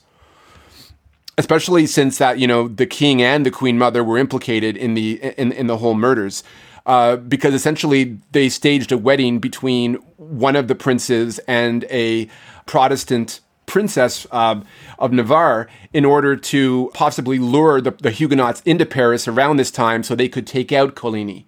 So there's a lot of different theories about how the massacre occurred. Great book, as I mentioned, The History of France by Norwich really goes into details on this, but particularly on the Duke of Guise and Coligny and the Huguenots as well. So if you're interested, check that out. Now he managed before all this to get his wife and his daughter out of Paris. He got them back to England, and so that's when his daughter Mary is born. So he comes back to England himself. He's recalled from France in December 1573, and he succeeds Cecil as principal secretary of the Privy Council and begins his ridding of priests and growing plots throughout England. And this results in his own knighthood in 1577. Right, so okay. The reason why I bring up the whole, St. Bartholomew massacre is that this is what really shaped Walsingham. He realized, seeing what the hatred that Catholics have for Protestants, he did not want that to come to England, and he would do everything possible to ensure that would not happen, because what he was seeing in Paris right now, he feared that's what would happen to his people and to his family, to his friends, and to his realm. So basically, what you're saying is, so from what happened here and from literally the station, and I'm using that as a joke in the sense, but also how they use stations for, station chiefs and stuff like that. That was a bit reaching there. Anyways, I thought it was funny or appropriate. But it just shows that how he decided to use this moment to sort of be like, okay, now I know what I need to do, and I have the tool belt or the utility belt, if we're going to go with Batman, and the shark spray to do it. And so I guess this is basically where he was like, okay, so this is my job, and this is, and I now see the importance of what I need to do, especially with this recent bloodshed and just sort of the world war in the world that's coming at our doorstep, and we're a small nation outnumbered by obviously the religion and sort of a multinational sort of force, if you will, going against England. And he's like, I got to do something. It's a great description, Jeff. Thank you. That's exactly multinational force. You encompass France, Spain, Holy even Roman Italy, Empire, because it's not even Italy. A united country, right? It's all like the city-states and stuff.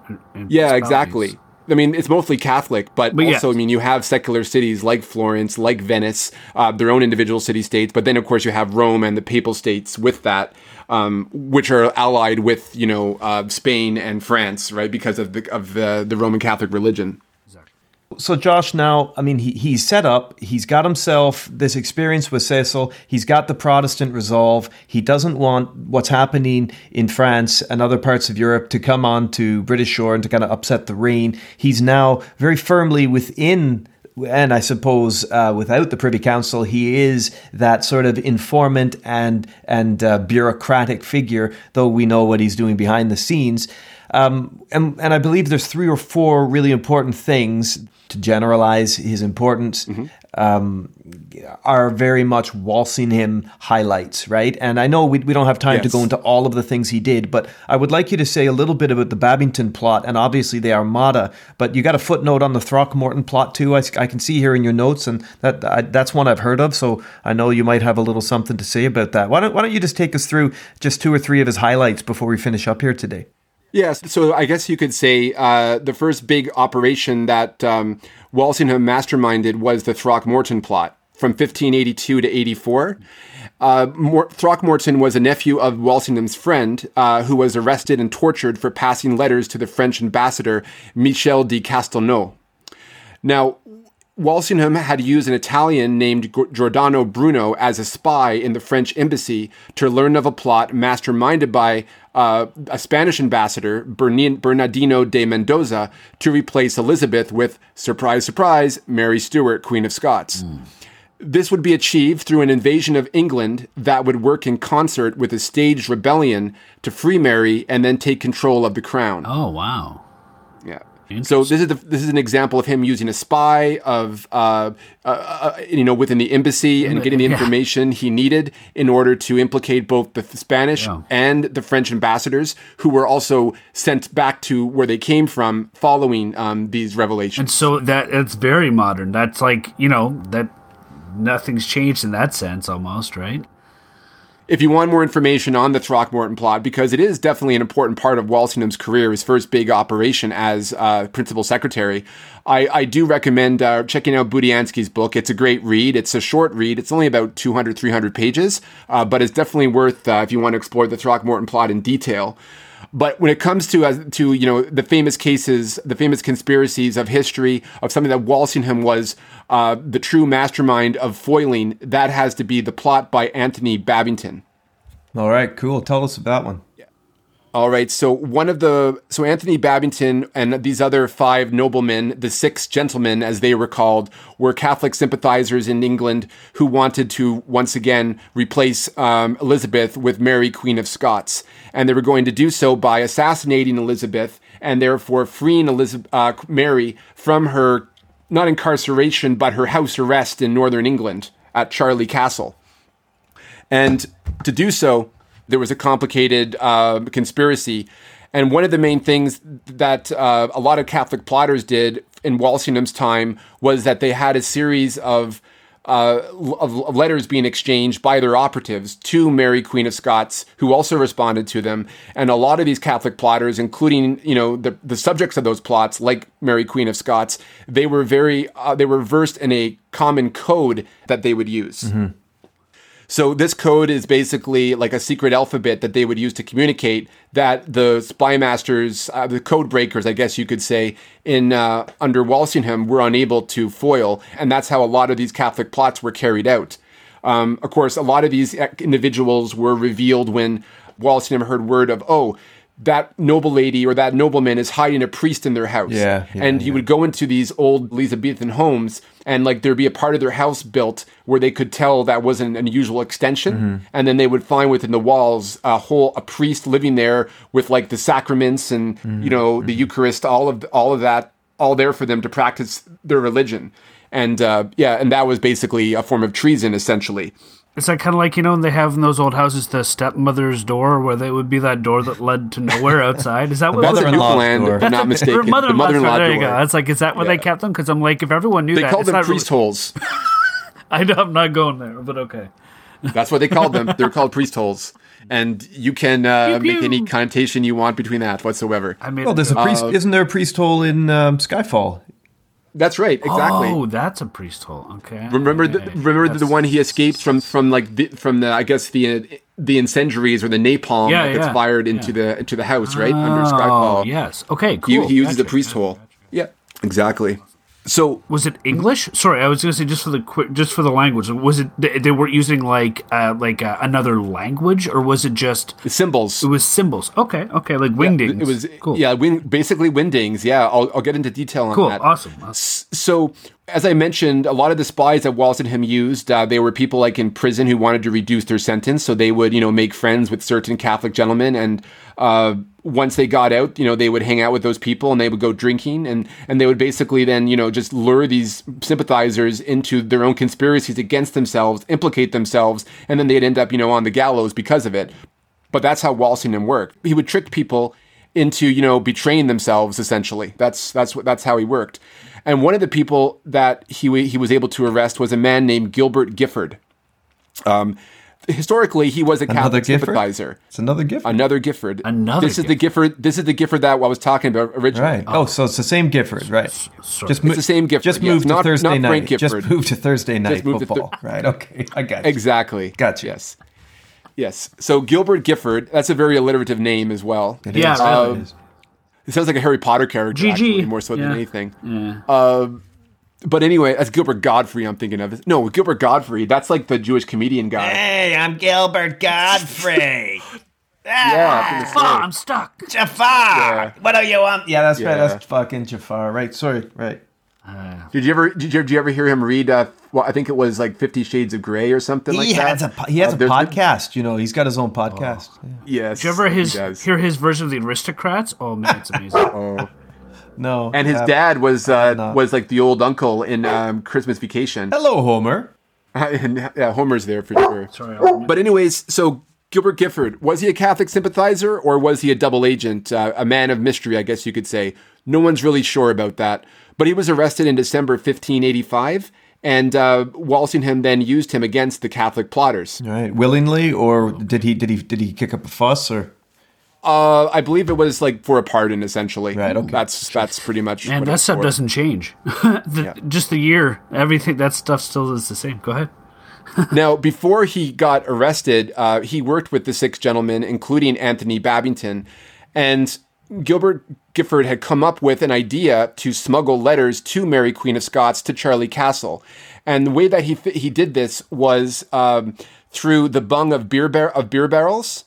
So when you take the cork out, that part in between, that hole in between, the bung as it's called, he would basically take the coded letters and put them in the beer barrels, and then they would be brought into the castle, and then one of the Queen's secretaries would then Mary Queen of Scots would basically remove the message and bring it to her.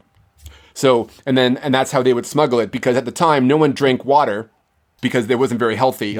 Sure. Beer was something as a substitute that people would drink and so that was the best way to smuggle stuff in. So of course he told Walsingham all about this. And so what happened then is that basically he would get the letters he would get the letters from Babington and Co. and Mary Queen of Scots, and then he would give these coded letters to Walsingham starting in July 1586. Now, Walsingham hired a code breaker named Thomas Phillips, who spells Phillips in a very different way, but that's how it's pronounced anyways, as if you would spell it the regular way. Anyway, English language was still kind of modern at the time. It hadn't quite developed into what it is now, I suppose. I don't know. So Phillips deciphered the letter, and he did so by what's called cryptanalysis or frequency analysis. Because if you take a letter that has, if you take like any kind of written passage or paragraph or pages of letters, there's billions and billions of possibilities on how you could decipher that. So that is not much to work with at all. But using something called frequency analysis, you can chart how many times certain letters appear in writings.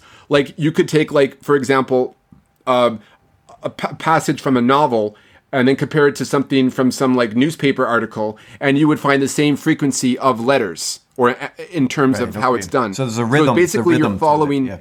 It's a rhythm. You're following statistical. A meter in a way. Exactly, Jeff. Now, from the book on by Singh that I mentioned, by Simon Singh, the one in regard to the code book, I learned about this guy named Abu Yusuf Yaqub al-Kindi. Back in the 9th century, he was a teacher at the House of Wisdom in Baghdad, which was considered like the premier university of the time. That's a good name. And he wrote a treatise essentially on code breaking. And these books were found in the Ottoman vaults in Istanbul, and then they were translated. And this just revealed the whole science of cryptoanalysis. And it was very possible that a lot of code breakers at that time were aware of these studies of frequency analysis. And this is what Phillips used to crack the code of the Babington letters. So that is cool. Yeah, that's so really neat. It's kind of like a Rosetta Stone type thing, isn't it? Yeah, that's what it sounds like. Absolutely. And think of also like the Caesar cipher, that Julius Caesar used in his missives in Gaul, because that was one of the most famous early forms of code breaking, was the cipher that he used to send messages to his generals.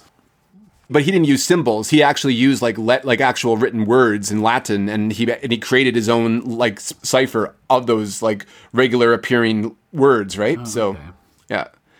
So basically how it works is that if you substitute symbols that appear in the same proportions of the letters, then you can replace them. So you take a symbol and substitute that with the letters in the same proportion, then the code can be cracked if you can figure it out. So for example, one of the common symbols that appears in the letters that were received was a loop. And what was a loop with a tail. And because it appeared so commonly, the most commonly appearing letter in the English alphabet is an E. Another symbol appeared just a little less frequently, and that was a backwards 3. So the second common, appearing letter in the English alphabet is T. Then the third one that appeared the most frequently was a ring. So that could very well be the letter A. So then, basically you're kind of playing hangman or wheel of fortune really in a way, because you're substituting the letters, because you can see more and more that with a T, and then if you have like a T, a backwards 3, and then you have like the third letter being a tail with a loop, then obviously that's right? Yeah. So you're able to slowly put things together and then figure things out in terms of of cracking the code. So did it say how long it took him to crack this by any chance? Well, he worked on it from 1586 up until almost within the span of a year, man. No more than that. Okay. Right. Cool. And they were getting letters letters quite a while. So pretty cool on Thomas Phillips. Yeah. That's for sure. It is cool. Yeah. And it does make you think in a very different context of the the Enigma codes, and it's obviously very different. Yes. But this idea of national security. Yeah. Yeah, cool. Absolutely. It's cool stuff. So when they revealed the letter, this is what it said to Mary Queen of Scots from Babington once it was deciphered, or part of it anyways. Babington would lead these gentlemen and 100 followers to, quote unquote, undertake the delivery of your royal person from the hands of your enemies, for the dispatch of the usurper, from the obedience of whom we are by excommunication of her made free.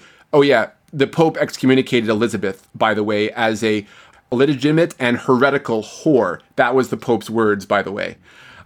So, nice guy. Because Elizabeth was the daughter of Anne Boleyn and Henry VIII, and they don't recognize Anne Boleyn as the wife of Henry VIII. No. Exactly.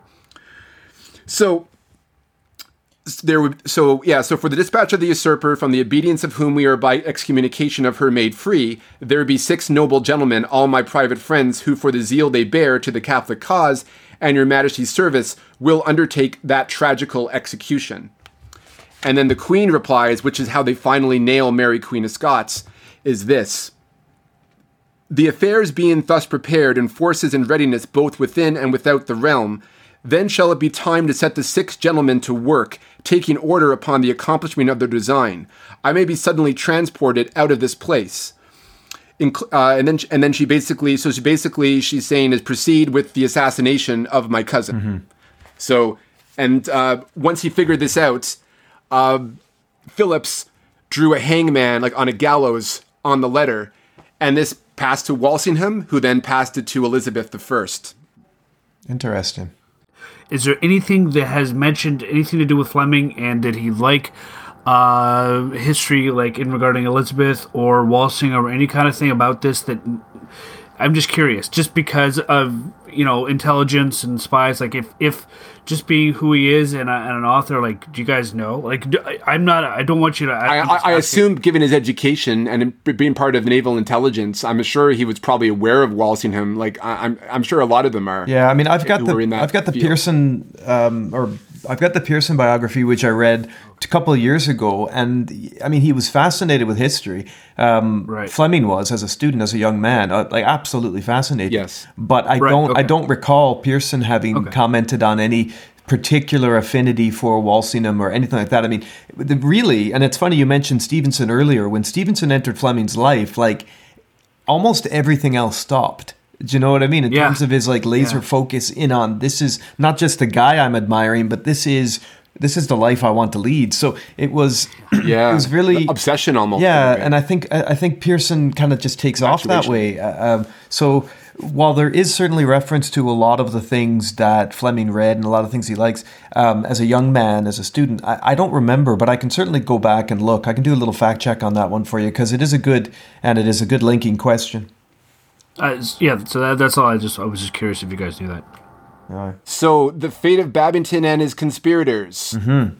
Hung, drawn, and quartered. Ooh. An English tradition since Edward I. Yeah. Mm-hmm. Sounds like a T-shirt. 1586, and then we get 1586 from 87. Mary Queen of Scots is convicted of treason and incarcerated in Fotheringay Castle, and when she is finally executed, it's the Queen that has to sign her execution warrant. Mm-hmm. And she vacillated incredibly. I bet, yeah. It's very improper for a monarch to put another monarch to death. It just wasn't done. Mm-hmm. And being her cousin, even though she plotted against her. And she was very angry at Walsingham for putting her in this position. In fact, the guy that who actually signed the letter after she said to sign it and send it off, she actually had that guy sent to the Tower. This poor guy Davison, who was working under Walsingham, and he was in the Tower for a couple of years actually.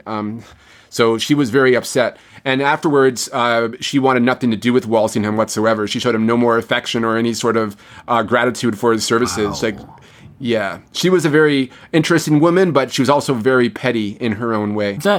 That almost kind of sounds like a lot of how espionage, like people that work in not that I work in the industry, or in that, but it almost sounds like it's that kind of unsung work. Like you do all this stuff, like you save the world, but you can't tell anyone about it.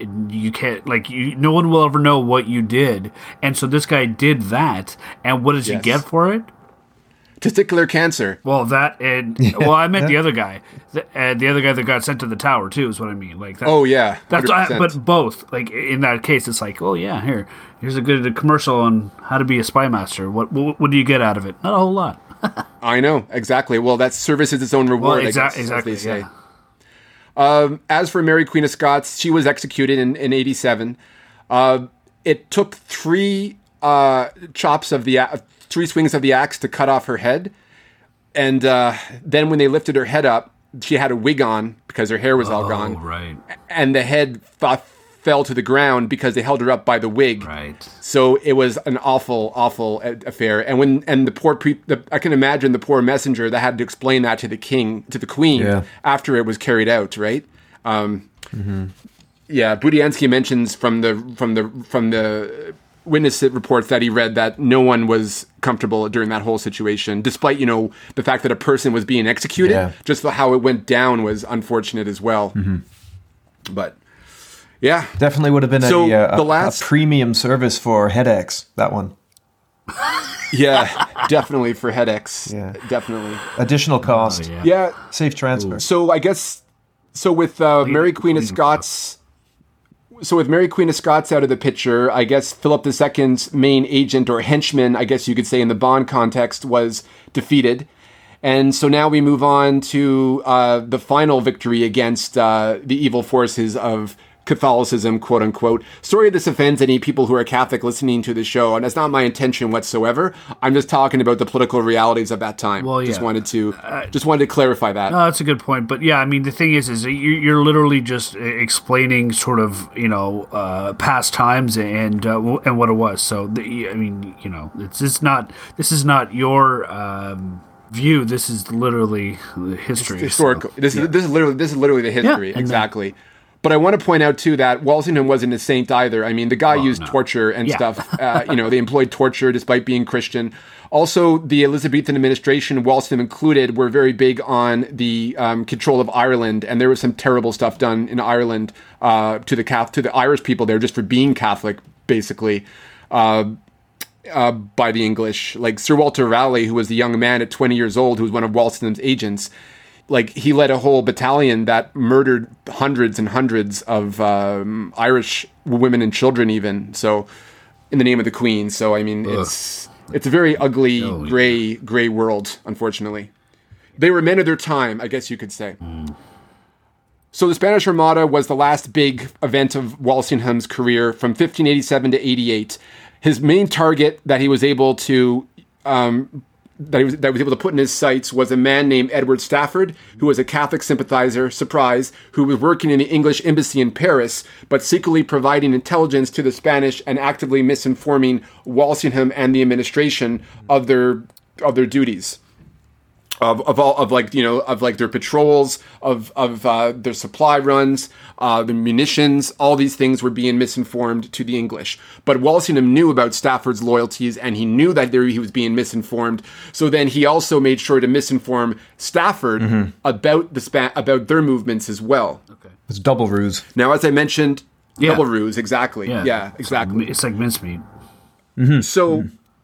Sir Francis Drake, who I mentioned is the privateer hired by the Elizabethan government to annoy the Spanish, he actually attacked the harbor of Cadiz, and this was just to create a whole sort of, I guess, stirring up of forces and movements of troops so they were able to, I guess, recalculate, the Spanish intentions from this, and also add to the disinformation campaign even further to flummox, the Spanish and their spies like Edward Stafford, for example.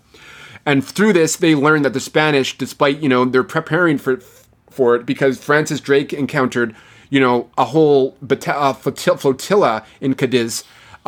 They knew that they wouldn't be attacking in 1587, despite what Stafford was writing, that the plan was set for an invasion. So the plan was that Stafford's writings would basically trick the English into preparing too early and being taken unawares a year later, essentially. It's a smart idea. Making them drop their guard. Yeah, exactly.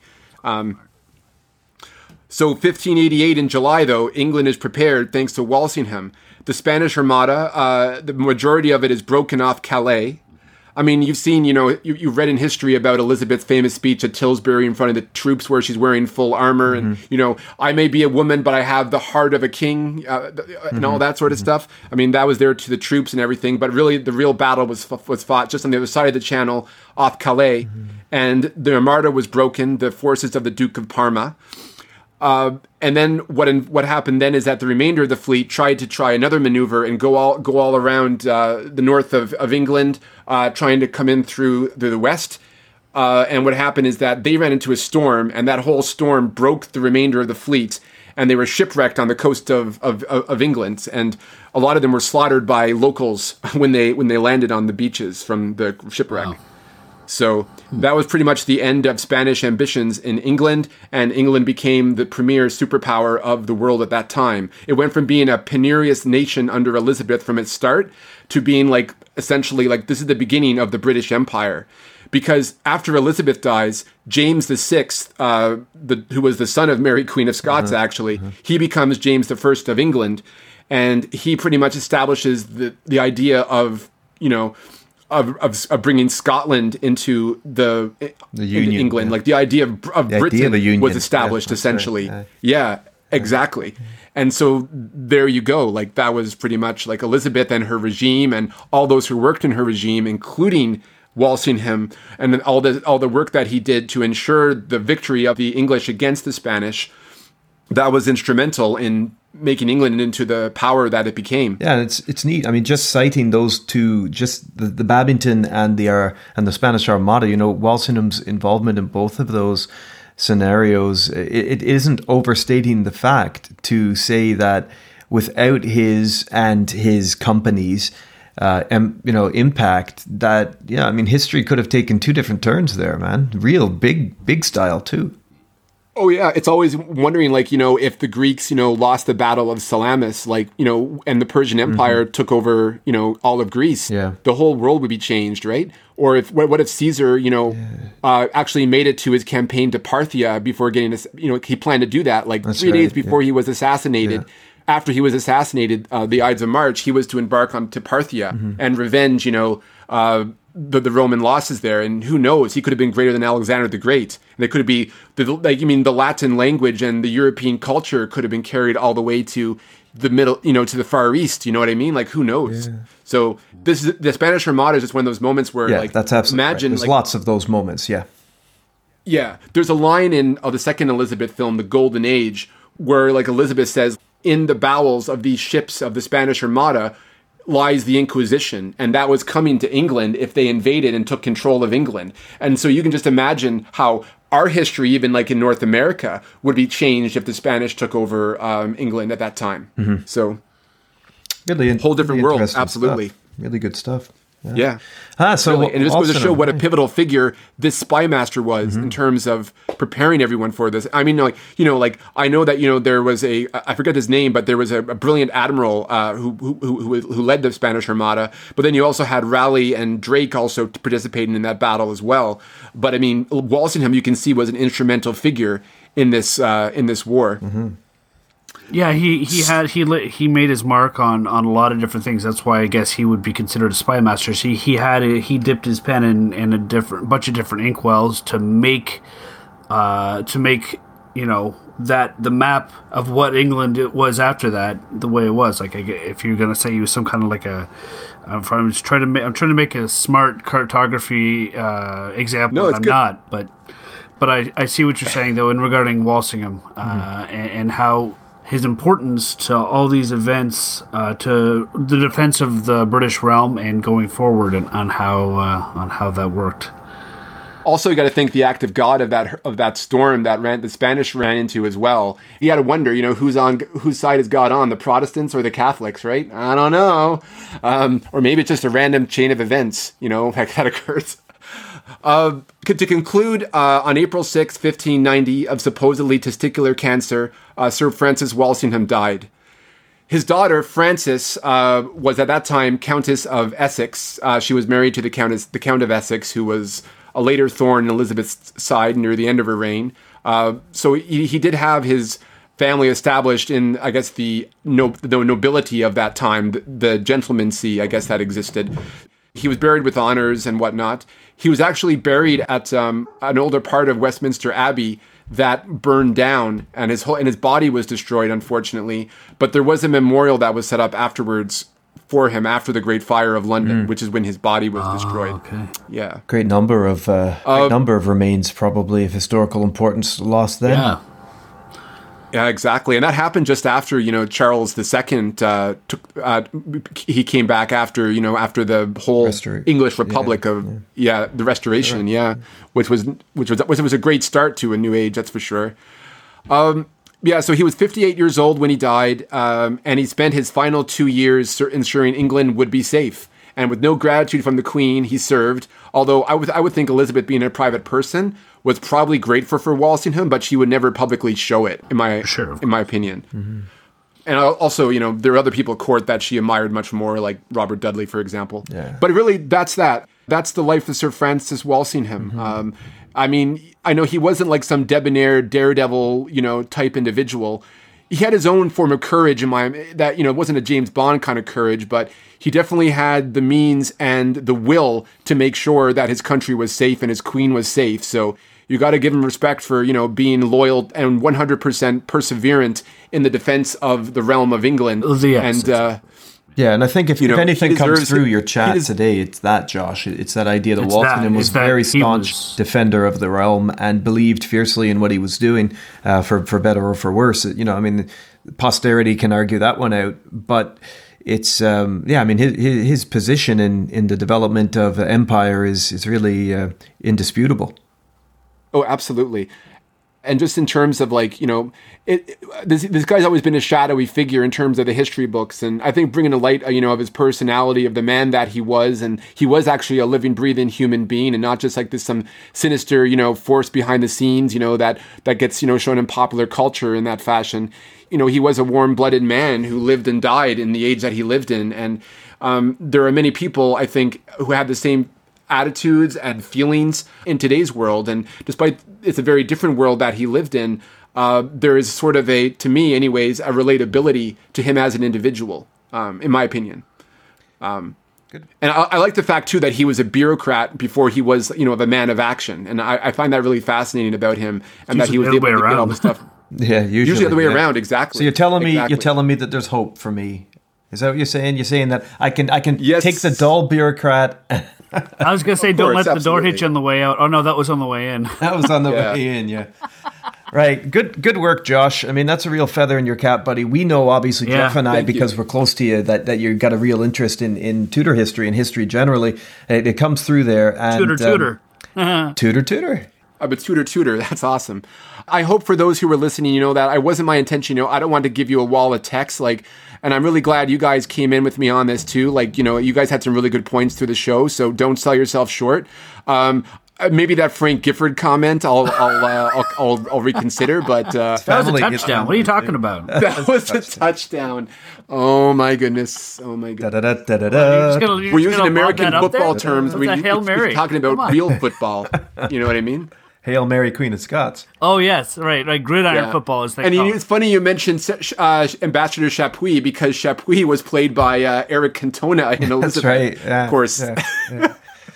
Right. What was I saying? Yes, Josh. Well done, buddy. This was the first of our 00 origin episodes, and you've given, I think, the history fans who maybe aren't quite as Bondian something to listen for, and maybe our Bond fans like myself. You gave us food for thought and really, really good history and context there on this very fascinating figure. Fascinating. I enjoyed doing it too. So good. Thanks for the opportunity of doing this history thing in general. I love all the stuff that we do on this show, but something that was particularly to my interest, I also really enjoyed conveying that to you guys and sharing that with you. So super. Thanks for listening on and for all the points you guys put in there too. Great help on that, and I hope everyone else had a great time as well. Yeah, I'm sure our listeners did. Oh yeah. I'm sure they did. Yeah, I'm really looking forward to particularly Jeff's section on the early history of of modern espionage. Yeah, because you're covering World War I and World War II. I mean, I'm covering the quick origins of how it started.